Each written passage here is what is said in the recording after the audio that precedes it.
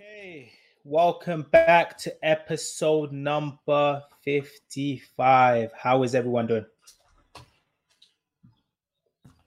That's Not Tired? bad. Mentally tired. It's been an Mentally exhausting tired. week last week. It's been a really tough week. So this is going to be a really difficult episode for us to discuss and talk about because it's impacted every single one of us on this podcast. So we're actually recording this on the 1st of June. So obviously you guys are aware of what's going on in the US and across the world. So the shocking videos of George Floyd were released in Minneapolis. The murder of George Floyd on the 25th of May, which was, I personally didn't watch the video just because I didn't want to visually see that. We've heard so many different stories about this. It's not new. It's just another unarmed Black person being killed in the hands of police officers.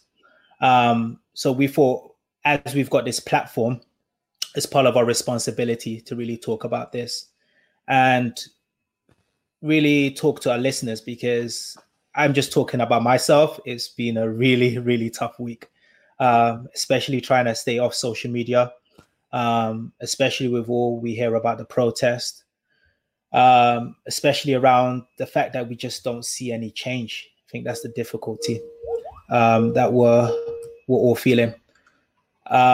So stay tuned. Let's get started. We're going to deep dive into this topic, and hopefully we can provide answers, solutions, even if it's questions, right, to our listeners. So let's get started. Take off, take flight with you.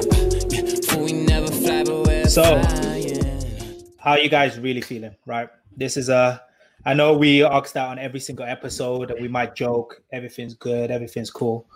But it's really good to check in on your friends and ask that question. Yeah. How's everyone feeling, especially with this video? So did any of you guys see the video? Why don't we start there? yeah, several times. You saw it? I've seen it in its entirety. Yeah, Yeah. I personally refuse to watch it because for me, one is not something new. And then secondly, I think we need to be careful what we consume, because it either makes us numb or it triggers certain traumas that we can just never return from, right? Yeah. So how you guys feeling after watching that video? You want to describe it? yeah. I just want to maybe put a point in there with our listeners to sort of bear with us as we try to find the words during this podcast, because as we progress, it won't be easier to discuss. And as you say that, sorry to interrupt you, P, which I didn't mention before. I think every single one of us, our prayers are out to George Floyd's family. We're discussing this, we're talking about this, we're being impacted, but I can't imagine what his family is going through at this time. So I just want us to just start with just prayers out to his family during this tough time. Sorry for interrupting. And also all of the other hundreds of families that have died in the arms of police brutality. I guess my opening point is there was just something about this incident which struck a chord and resonated with me a lot harder than the other incidents. I will put my hand up and say it got to a point where you started seeing these events in the US, and also we got to speak from a standpoint of we're living outside of the US, and you got used to seeing it. You just got immune to the fact that this was something that happens. It's happened before. It's still happening, and there was this element of, well, nothing's new, but there was something about this situation with George Floyd that perhaps it's the way he was executed and everything around that video that I think has just completely woken everyone up to saying, if I wasn't doing anything before, I've got to start doing something now. So from the outside looking in, we feel like we were much closer to the situation than the other cases. So that's just kind of this one in particular has just been a very difficult one to swallow. Yeah, Daniel. But Pete, why would you say it's different? I think you know what, I saw this interview, and I know you asked Pete, but I saw this interview with, I think it was the mayor of Minneapolis, and one thing he said is the other videos that you've seen, it's been a split-second decision, where it's been like a shooting, an officer's made a wrong decision, and it's straight away. From this, it was 8 minutes of there's an opportunity for you to rectify this, control the situation, and change action, but you chose to ignore for such a long period of time.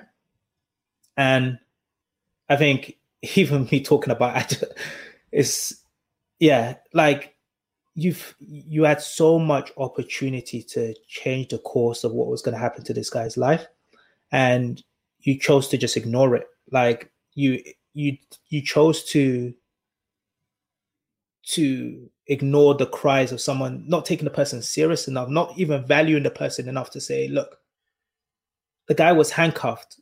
Like, there's 4 of you. What more? Like, what could he do more? Like, what damage could he cause to you guys? But you couldn't listen to that. Like, I hated the fact that I saw the media, which they always do, talk about, the crime that this person was committing, what this person did. It does not matter. Like you've got this situation under control. If this person's committed a crime, so what? Like, he's no danger to you at that particular time. You could have dealt with, like, you had so much time to treat this person as a human being and say, okay, I chose to be a police officer.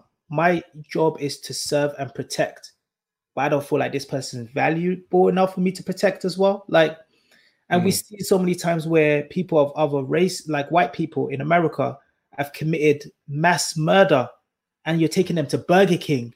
Like, you're able to detain them and look, like, it's just. Yeah, I think Daniel, to answer your questions precisely, I think that's exactly why this one has struck a chord in a very different way to the other ones. Not to say that other ones haven't moved us, but the way in which the execution has happened, you just can't compare it to it's just something that's incomparable, and it's unreconcilable as well. So I give it to you on how you're feeling. Honestly, it's the more I think about it, the more angry I get, and I'm trying to manage that because I can only be angry for a split second or a moment, so I don't let that harbor. And like Oli was saying, this is 8 minutes of someone who is deliberately inflicting pain to the point of death on someone who is being held still. This person's crying for help, saying he can't breathe. And at what point as a human being do you not value someone's words because of the color of their skin? This is someone who, no matter what crime they've committed, he's not posing a threat. And from videos I've seen, he's complying and complicit with all of what they say and what they ask him to do.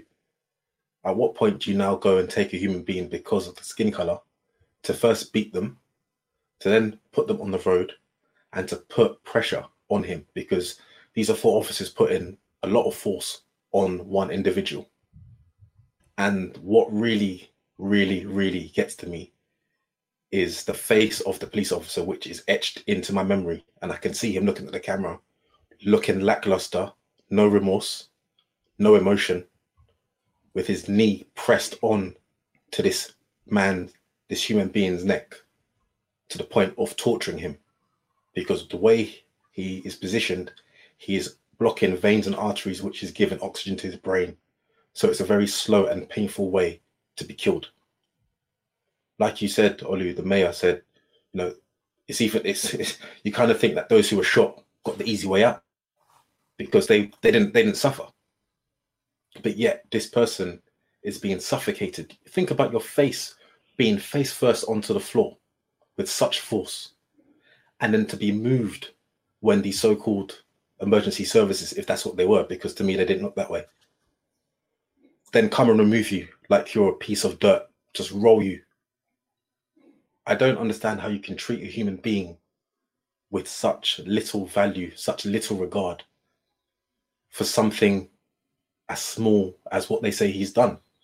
And it comes to the point of, we'll get onto the point of the protesting and what are being labeled as riots. But we can't take away what's been done, because things may overshadow the event and the actual cause. But let's not take away what's been committed. This is murder.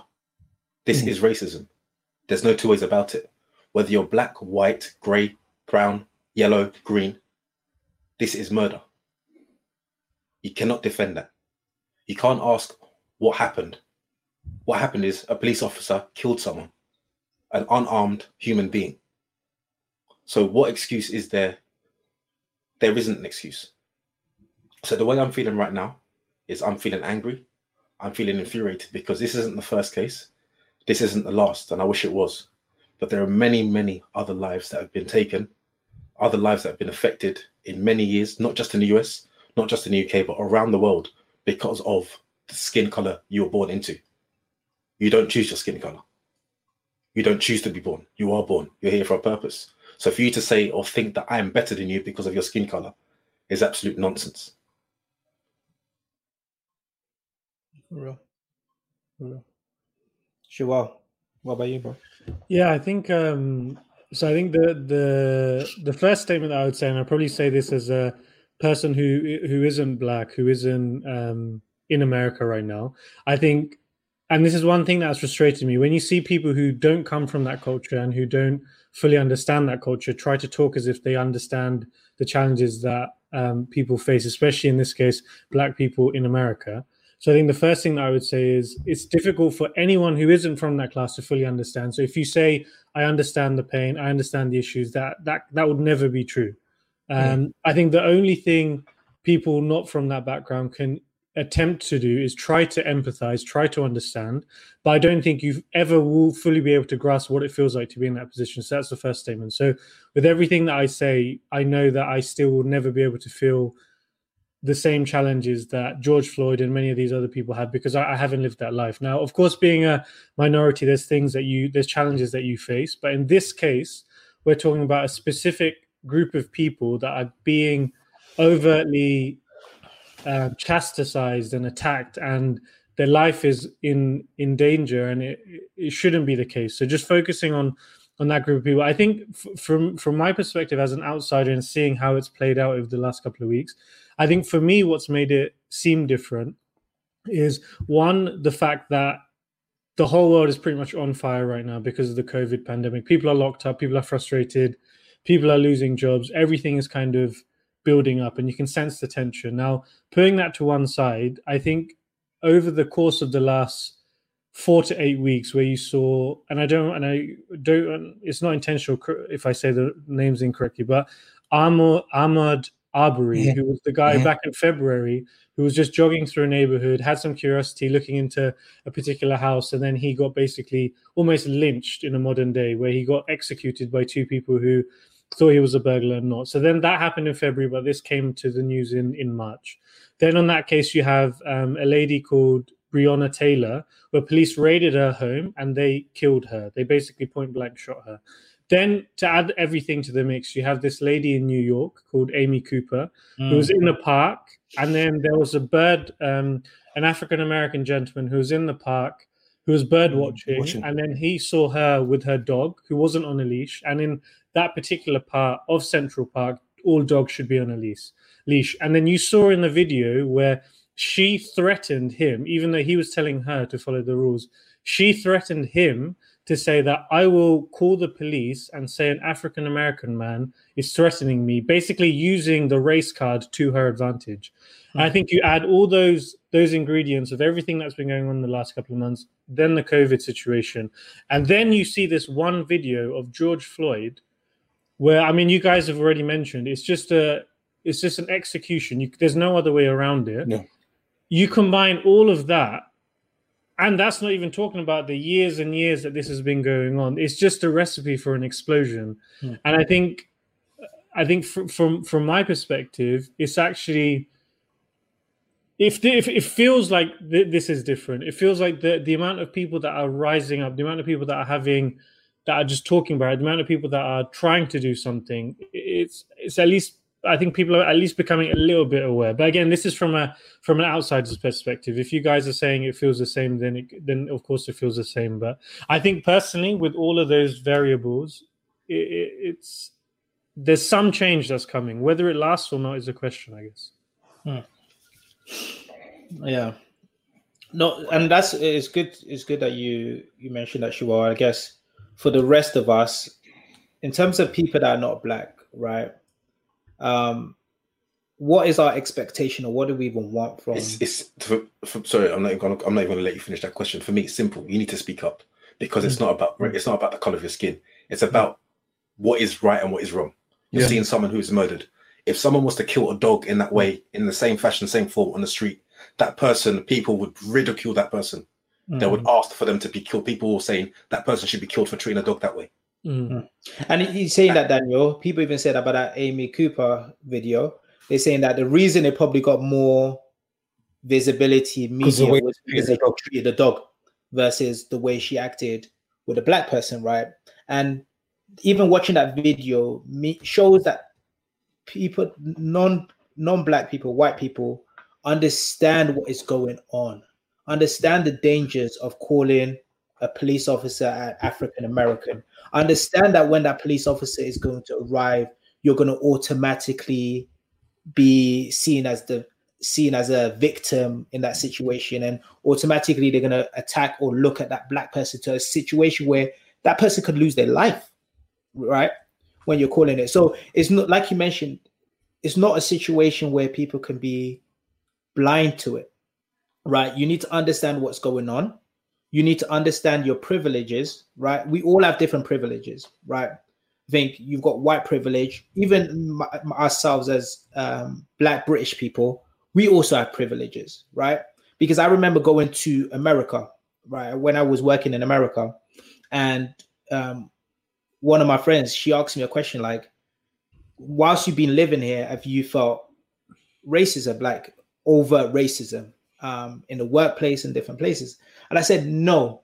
But I said, the reason I haven't felt it is because of my accent. I understand that the way I sound is a privilege, where automatically they say, oh, he's not African American, he's a Black British person, and they treat me slightly different. But I've been also pulled over by police officers, and the first thing that they do before I talk is they reach for their gun and they put their hand on the gun, right? So every single person has their privileges, and especially non-Black white privilege. Like Daniel said, this is the time to speak up. This is the time to educate yourself. Yeah. And it's not even about us educating you anymore, because it gets frustrating to a point where it's like, oh, tell me what I could do. Tell me what I could do. No, go out and educate yourself. Go out and educate your kids, so that there's not a next generation of this. There was an analysis done that says kids at the age of 5 start to understand color and privileges based on colors and stuff like that. So you need to teach your younger generation, because they imitate what they see. So if they grow up in a household that is completely racist, that's just going to continue generational and pass that down. So there's so much that you can do. But I think that, like Daniel said, the first thing is not being silent, right? Is using your voice. And continuing with that, I think it's to come to the point of accepting that there is racism. Yeah. Because you need to accept that racism exists. This is 2020, yes. Yeah. And racism does exist.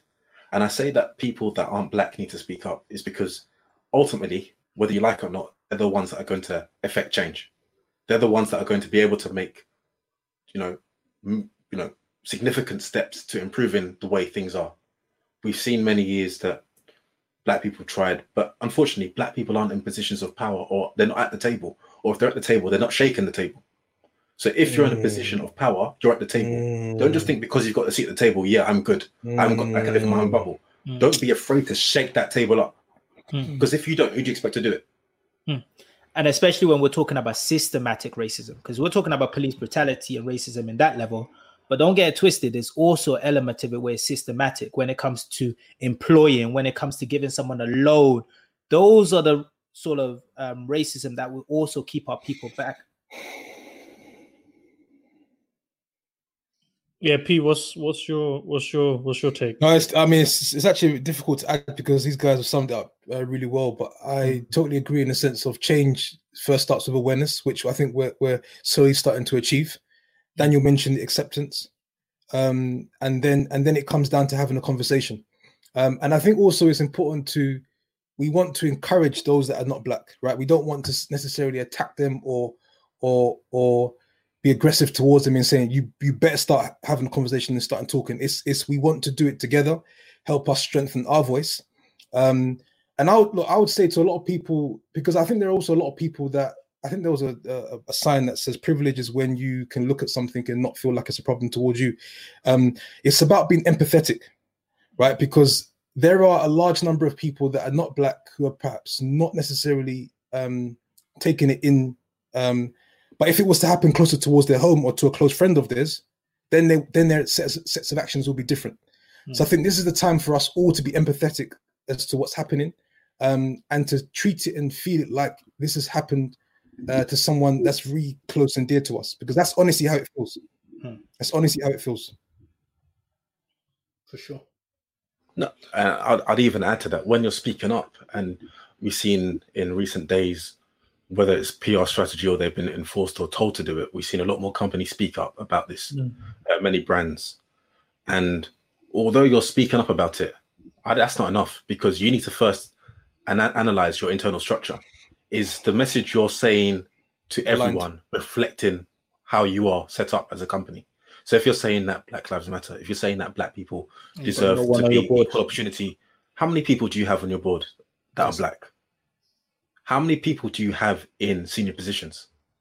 When it comes to recruitment, how many people are black that are interviewing? Because if I come to a job and I can't see someone like me, why do I want to cook? Why do I want to come and work for you and add value to you? Because people love to just throw these things out, in the moment whilst things are hot off the press. But 5 days from now, when you're back to thinking about your bottom line, what are you still doing to make change? Yes, of course, not everything needs to be shown. You don't need to verbalize everything that you're doing to affect change, but there needs to be visible proof that you're doing things. And I think the point you're touching on, I think we'll go into it, is we as humans have shown in history and over time that we're quick to forget. One of the questions I've been asking myself is at some point you have to take something like this has happened to us in our lives and say, how do I make sure that I start change, impact change, but it's sustainable, right? Because you mentioned it. Once the dust settles, right? People go back to their normal lives, and then it's kind of, well, how do we grow from this situation? So that we can touch on at a later stage, but that sustainable growth and change is going to be very important as well here. And I'd also just you added about all you were saying about privileges when you see something that you don't see as a problem. But also we need to be cognizant of even those that are black. For example, you can live in the Caribbean islands, predominantly black. You're not going to see this type of stuff on a day-to-day. So it's also got to be empathy from that standpoint to see, okay, I'm not in this position, but these things do exist. These things do happen. You still have a voice. You still have your opportunity to project your voice and to use your voice as a weapon, so to speak. And Daniel, is so like what you've mentioned right now is so right, because I think historically, right, as Africans or people that live in Africa, we're like, oh, that's a problem with the Caribbeans, or that's a problem with African American. The US is not our problem. Nah, this is everyone's problem. Exactly. This is everyone's problem. Talk like when I was born, right? My mom would never have dreamt that I was going to work in the US. You don't know where your kid's going to end up. You don't know, like, you want to try and create a world that you can bring someone into, right? So you think it doesn't impact you today. It might not impact you today. Yeah. But in the future, it will impact you. And this is the time that even if you're in Africa, in the UK, in the Caribbean, we are one people and we need to stand together, right? We can't be ignorant to say, okay, just the same way that when stuff happens in Africa, you see African Americans stand up as well and say, no, that's my brother, that's my people.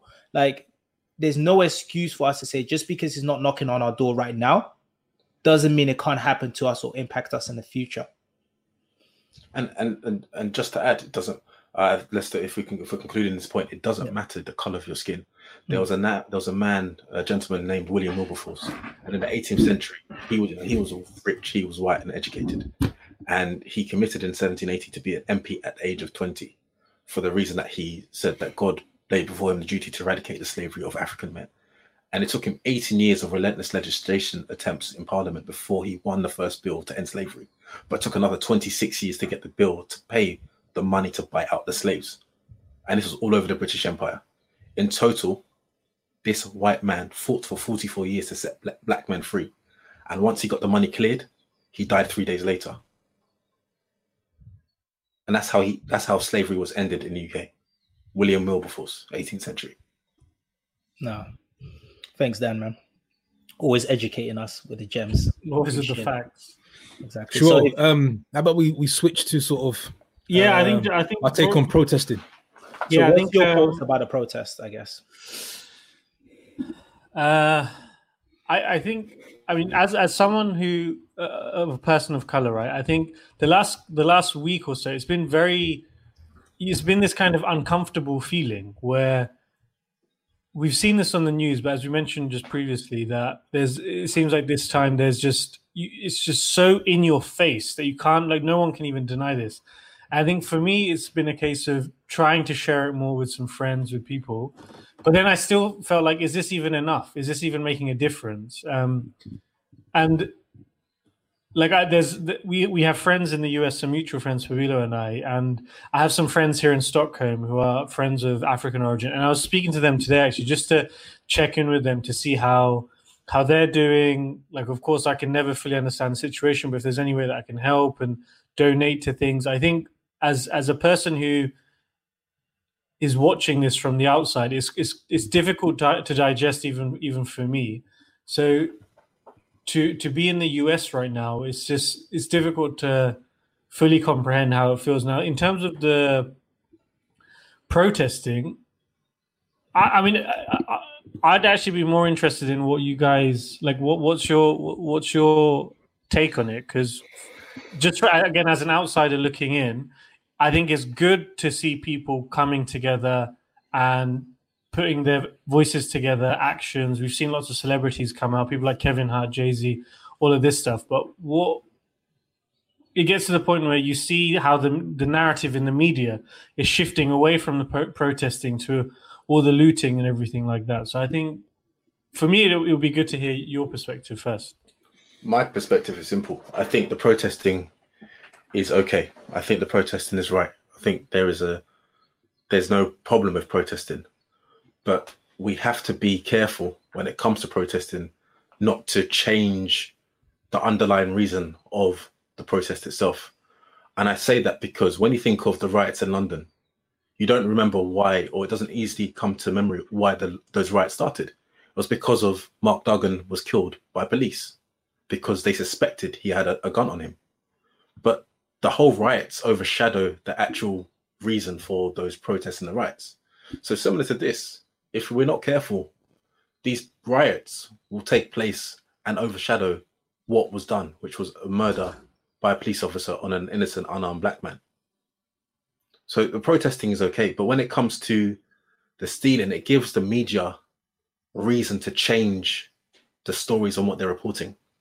So as you probably have seen, the media aren't saying much about George Floyd's death.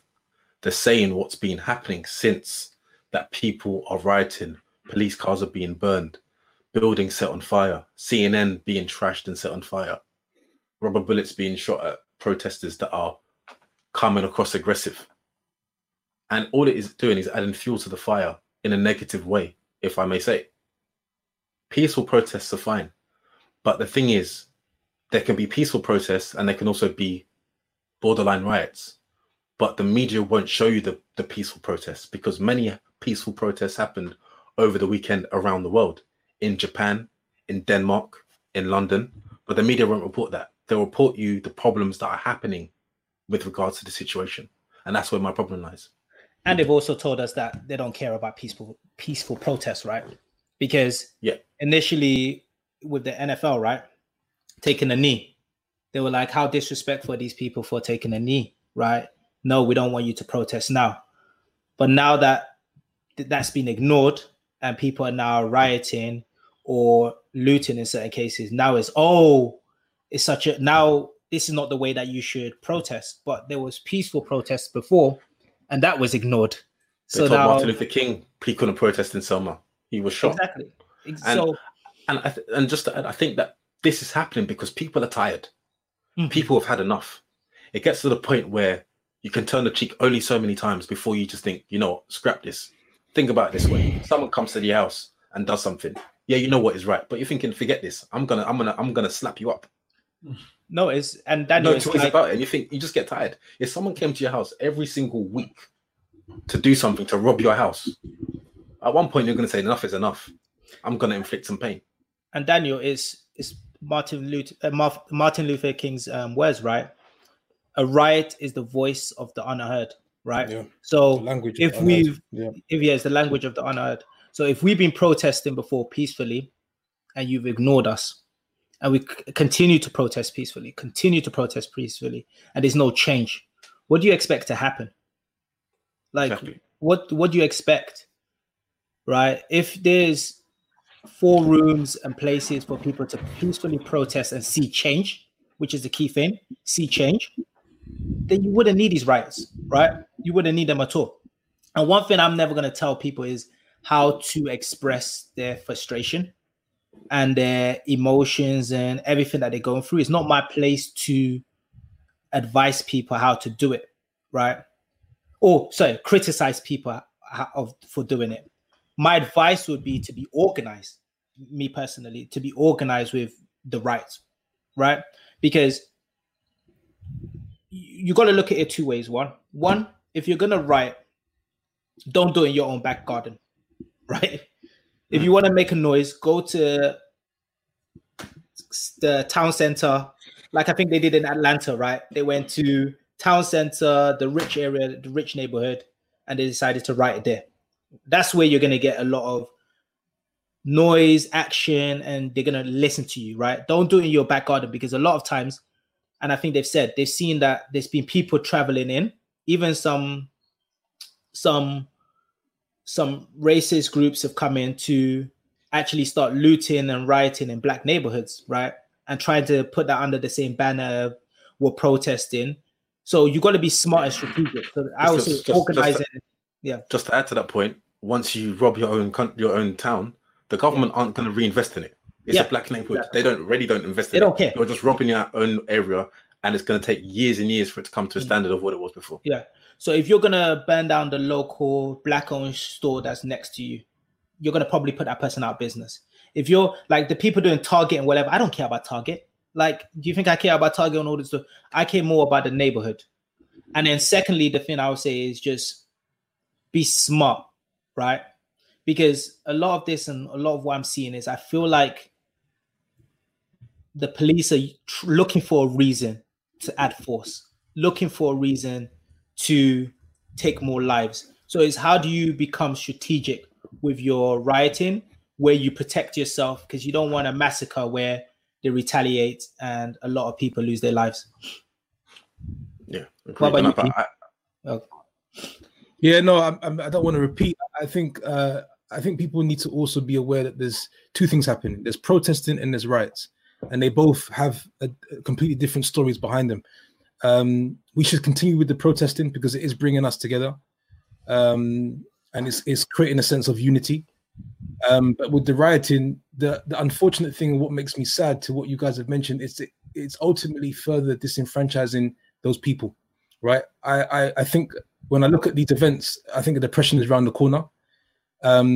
And we're not doing ourselves, or whoever's behind the rioting or however it's been doing, because we're starting to see now people sort of against it. When the dust is settled, right, and the neighborhood needs fixing back up, one person's spending is another person's income.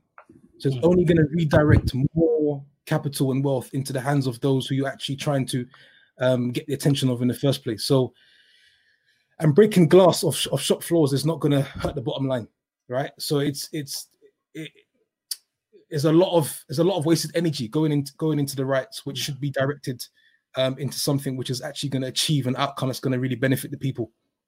But the problem is when the peaceful ways has been ignored, logic goes out the window.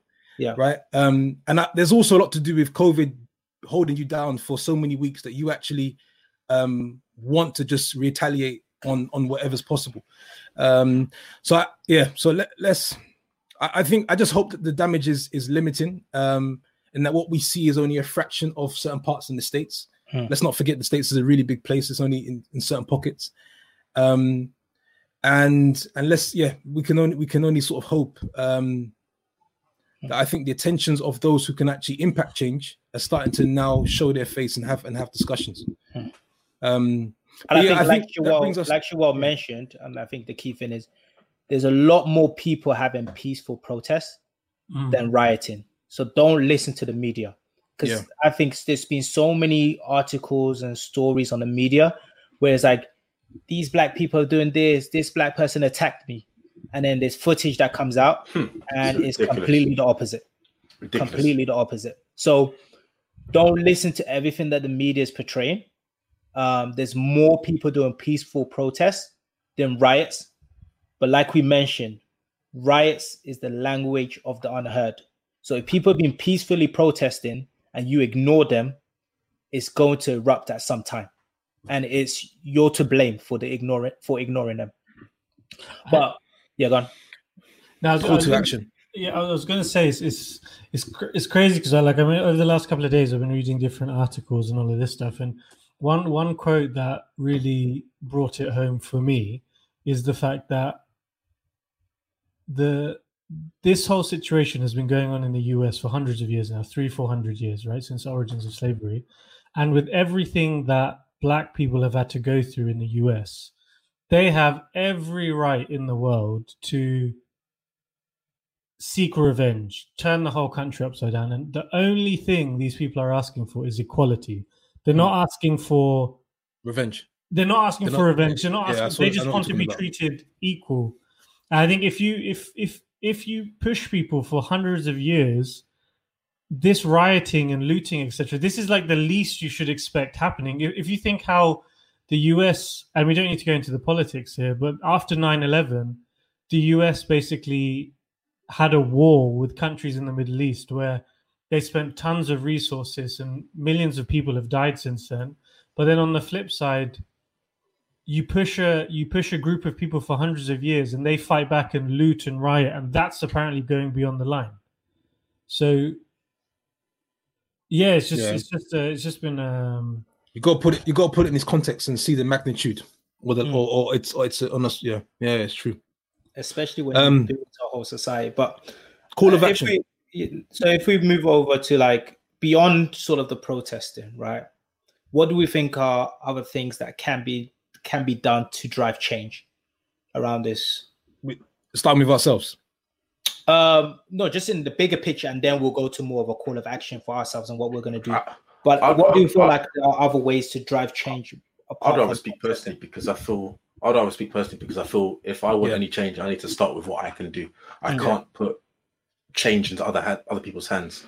You know, and to be honest with you, I can't give them that responsibility. I don't even know the answer to that question. But I tell you something that I'm starting on the macro side of things. I think on a macro side, I personally think it's two things, right? I think for you to drive change and for change to be driven in society is really driven by two elements: violence through wars, or economically through money. So onto us as a community, band our money together and our interests. So that's voting. Voting, we don't vote unless we're gonna get something, but get something in return. Economics, we spend our money in our community, keep our money in our community, use our money to drive change.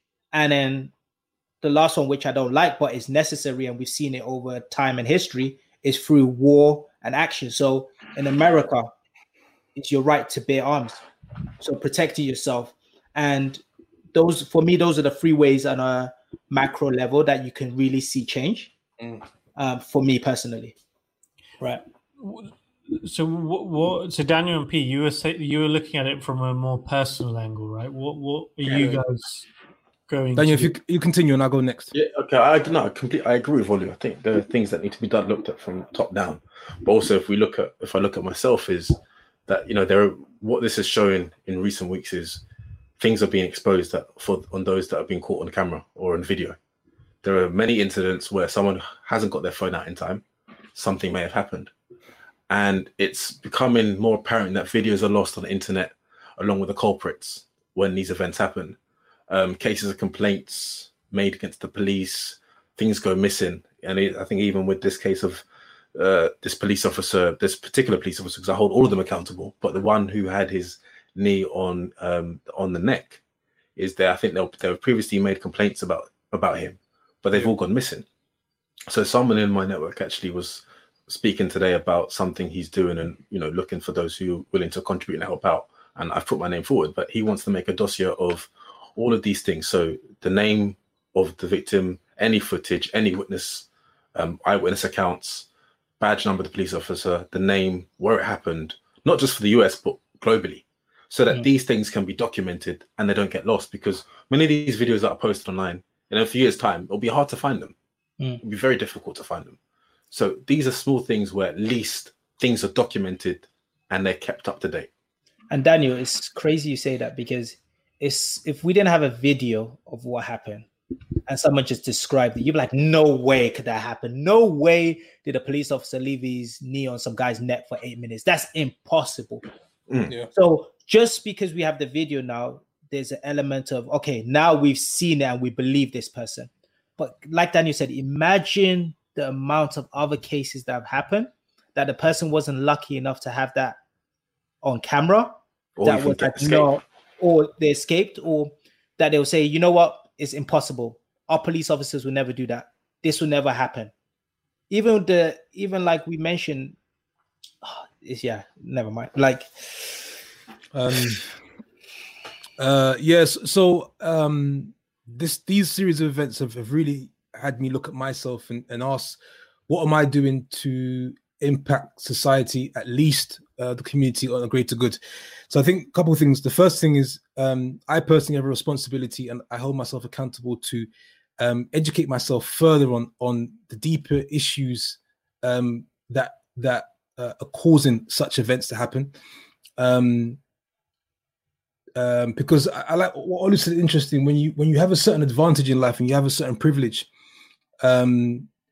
you may not necessarily spend as much time getting educated in that area, right? Because you're perhaps looking in a different direction.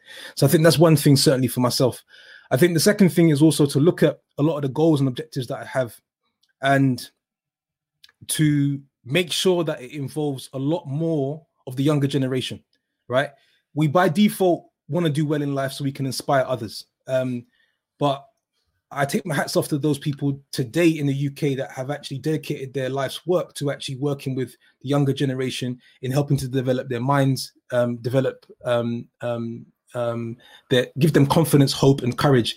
And I think it doesn't take a lot for us to all do that. We can all do that in some form of capacity. So whilst it's important to have your own personal objectives to achieve, I think we have a responsibility now to if we haven't had that before, to really make sure we widen that scope to ensure that it includes younger generation, because that's also the people who we also have to protect that are coming up. And I think third and final, I think it's very important to.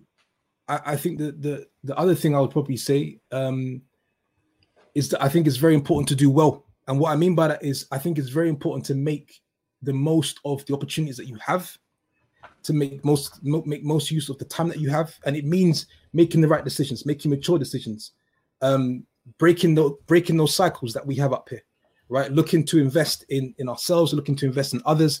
And we need to start really, champion a better lifestyle, because people are watching, and it will slowly start to, change and impact people within our society. So I think those for me are the three things: the importance of a certain level of success. I think that's really important, because if you have the right intention, it can really transcend to a number of people. It can and get them to turn their lives around. So for me, it was the education to be successful and also to make sure that a lot of my efforts are looking at the younger generation as well. For sure. And I think even looking at the younger generation, this is even a plead from myself, is we need more leaders, right? I think that's one thing we're lacking as a generation. Like a lot of great leaders, Martin Luther King, Malcolm X, passed away, that could organize and mobilize people. So this is a plead where we need more leaders, but just on a personal side, not to repeat anything that Pabilo said, because I agree. You're gone. But just on that point, because I also saw that as well. And I think when you say leaders, be specific in the fact that we can also do that on a very micro level, and we're also making a difference. So we're not necessarily waiting for someone who can, because someone even mentioned today, these celebrities and influencers are influencing, but they have no impact, right? So we shouldn't necessarily wait for someone who we believe has a certain level of clout, as they say, to start actually making change. We can actually do it. The point is that I think we have to give it more time, more thought, and be more conscious in our efforts moving forward. For sure. So we're all leaders. I agree. I agree on a local level, we need to be leaders, and more on a macro high level, we need leaders there. And then the last point I would just address is just that putting your money into action. So economic, like how do you spend your money? So if that's within the Black community or even supporting certain movements that you believe in, that's for me the big thing I want to do on a personal level, is just really using my money to vote and follow my needs and expectation for my community. So let me pass it to Shawal. I know. Yes, I think just to close. So from an outsider's perspective, but trying to empathize with the situation. So I think I could just think of 4 things really quick. So one is, as an individual, I need to continue to become more educated and share it with people.